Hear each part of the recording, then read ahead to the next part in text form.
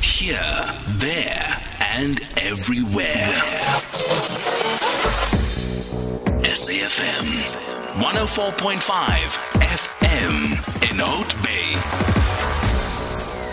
Okay, so things are different, as you know, and the world is talking about one thing and one thing only right now. It's talking COVID-19, but also what you're hearing a lot of is this rush to the vaccine, okay? And you heard the President of the United States promise whatever it is, whoever comes with the first vaccine, he would love them to death, and so on and so on. But it's on everybody's lips, that's the point. And everybody is rushing to try and see if we cannot find a solution. So what we want to highlight is what South Africa is doing very quietly. I know that we haven't made too much noise about this, but South Africa is onto something. We are testing some stuff.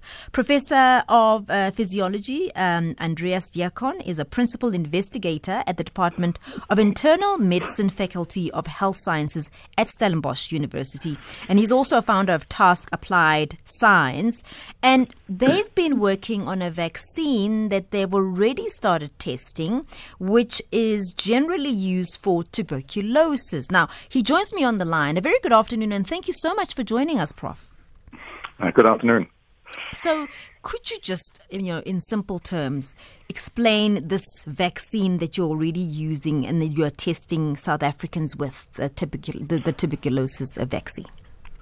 Yeah, the vaccine is called Bcg, and many of us, if not actually all of us, should have had it as babies. Because it protects from severe forms of tuberculosis. Prof, can I ask you a favor? Yeah. It's BCG. Can you tell me what the full name is? Because I want to know how to say it. Oh, you have to spell it. This is the French thing, and it's for Bacillus Calmette-Guerin. And it's actually a good question because right yesterday, yes, I received an email from a society of I think it's the family of these two famous scientists. Yes. Who made this invention 99 years ago. Yes. And they are congratulating us to doing our study on the heritage that their ancestors left behind. So are these names of those people? Yeah, this is a Mr. Calmette and a Mr. Guerin, who, to now come back to the point, they created 99 years ago from a bacterial culture that causes disease in cattle, cattle tuberculosis. Yes. They converted that into a harmless bacterium that cannot make a disease, but it can change the immune system to watch out for TB in humans. Okay, this is absolutely wonderful news. 99 years ago, a legacy that a family can leave behind. I mean, just look at that. So I'll try it. Let me try it and see if you can help me. Bacillus Calmette-Guerin. Calmette-Guerin. Calmette-Guerin. Okay, I give up. I'll leave it to you, Prof. Fine. Okay. Just type BCG. I'm sure you have the 4 screens in front of you. One of them with machine BCG. No, it's a lovely story. Bravo, Charlie, Golf. It's a lovely story. So obviously the family is really appreciating the fact that now you've gone back and reassessed what this can do to help us with COVID-19. Yeah, and the story is really interesting because, this vaccine has not been, purpose designed for TB. It's basically been designed to somehow wake up the immune system. And over these almost 100 years, there were so many observations made that being vaccinated with that somehow is beneficial for people. It lowers child mortality more than you would expect just by combating TB. There was recently a study where it was shown that 40 years after being vaccinated, smokers had fewer lung cancer cases. There has been something shown that it helps with diabetes type 1. It has been used to treat bladder cancer. And the one common thing across all that is that nobody really quite understands why this works. So, in essence, we are not looking here to cure anything. We are looking here for something that will, as you said, with other diseases, that will assist the immune system for us to cope with COVID-19. That's a very good summary. We call it trains the immune system to look at this COVID thing in some different way and hopefully make us much less sick when we are infected. So this is not, it will not make it go away. Yeah. Well, I'm obviously hopeful. So we are testing this, right? We Yes. don't know, but it's a reasonable speculation that what has been shown with other such viral respiratory tract infections might also happen with COVID-19. So, But, unless it's shown, we Yeah. can't really recommend to vaccinate people with that BCG. And one must also be careful not to take it away from the babies. yes. Obviously there is just enough stock Yes, I to get it. vaccinate the babies. And if we all adults start taking this just because we believe The it might demand. help something, then there's no more stock for the babies where it's actually shown that it helps. Because we now understand its functionality, Prof, just help me out. Where is the window of opportunity, even when you select the people that you're testing it with? Is it before we actually contact the virus, or are you testing it with people who already have the virus and observing whether their immune system can cope with the virus? Where's that window of opportunity when you use this? This is another good question. So, obviously, it's not a treatment. Yes. So we would not give it to people that are already sick. But we are giving it to healthcare workers that are working at the busy hospital where one would expect such cases, to be treated. So they are probably at relatively high risk in the next weeks or months or years to contract that disease. Then, how do we then check its efficacy? Yep. So we are. This thing is called double-blind randomized. Yeah. Okay, this is this high-flying expression that says that nobody knows anything. Yeah. So neither the participants Yeah. nor us Yeah. know if they are vaccinated with a placebo shot or with the real vaccine. And afterwards, we will observe them closely, perhaps weekly, perhaps monthly. We will give them calls, and we want to figure out how they're doing. And only somebody that's sitting in Europe, that is far away from here, will have to code which person actually had which vaccination.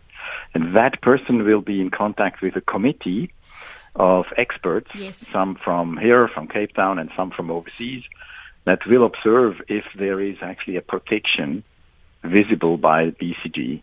And if there is, they will contact us and they will instruct us to stop the study and recommend that everybody, or at least every healthcare worker, should be vaccinated. I get who the target market is, but I'm also wondering if alongside the healthcare workers, we're also before that assessing this person's immunity. In other words, if you already have a compromised immune system, is that somebody that you would also try this on? So this vaccine is something you can buy on the market, and it has a package insert. So Okay. it's a registered vaccine, and it is not allowed to be used on people that are HIV positive. Oh. And generally, it is not allowed to use it on anyone that has an unstable disease. Oh. So, but if you look at healthcare workers, that go to work every day, they might have a stable diabetes or stable hypertension. They might have this or that chronic condition, but it's usually not incapacitating. And the story with HIV is a little bit such that one actually never has really tested if the vaccine is safe in people that have HIV and are stabilized on the treatments. We would nowadays actually expect that is probably safe. But this is the next step. So if we can see that BCG protects the people we can use it in now, we will then probably do a next step in this exploration and see if one can safely use it in HIV-positive individuals as well. Prof, there are just a few more questions that other people want to also ask you. If you don't mind, could we just pause for a minute, take the headlines, and then we'll be back with more on this very fascinating conversation around a vaccine that has been tested here in South Africa to try and see our bit, what we can do to help with COVID-19. It's just gone 1:30. Let's go to Amanda Machaka. So sorry, we're late, Amanda. Here, there, and everywhere. SAFM 105.2 FM in East London. All right. Thank you so much for staying with us, and do call in if you want to ask any question, 0891 104 207, and you can also send your WhatsApp notes. And I see Leslie McDonald, you're very unhappy with me saying that I keep interrupting the professor. That's not actually my intention. What I'm hoping to do, Leslie, is to follow the logic, and I'm hoping that if I miss anything, I represent those who may have also missed it. That's why I sometimes just make sure that I've got the point across properly. That's the only reason. But I do apologize if that has irritated you somewhat. Prof, you've just spoken to us about, and my conversation, by the way, is of Professor Andreas Diacon, who is a professor of physiology and the principal investigator at the Department of Internal Medicine, Faculty of Health Sciences, Stellenbosch University, and also a founder of Task Applied Sciences. Prof, you said before we went to the headlines that there is within the confines of what you can use this vaccine for, there are people who are excluded, and it is quite clear, those, for instance, with HIV and AIDS, those kinds of people, which is quite fascinating to me, because if the purpose of the vaccine is to boost the immunity, why then is there, I suppose, a reluctance to use it for people who would benefit from a vaccine that would boost their immunity for whatever it is that they have? So for this vaccine, that funny name, BCG, it stands for this bacterial strain. Yes. And this bacteria is actually still alive. They're just harmless, but they are alive. So if you inject them into a person with a weak immune system, the bacteria might actually make that person sick. Gotcha. And you might then not have a benefit from the vaccination, but actually, a harm. So this has been shown in really badly immunocompromised people, and I believe that if one was to formally test it in people stabilized on antiretroviral drugs, I'm quite sure that probably is safe, but this would first have to be shown. Okay. I mean, we love the fact that there is going to be an independent group of people sitting very far away who don't even know our names, who are going to assess this. How long will this process sort of take place for us to get some sort of feedback? Yeah, this is a bit difficult to predict, because we would need to have a critical number of observations that fall into these two groups of people that received the real vaccine and those that did not. And there would have to be a certain difference shown. So let's assume this epidemic accelerates a lot, and we have many, many events that we can score and send overseas for analysis, and the difference is really large. Then we would perhaps see a result in, say, 6 months.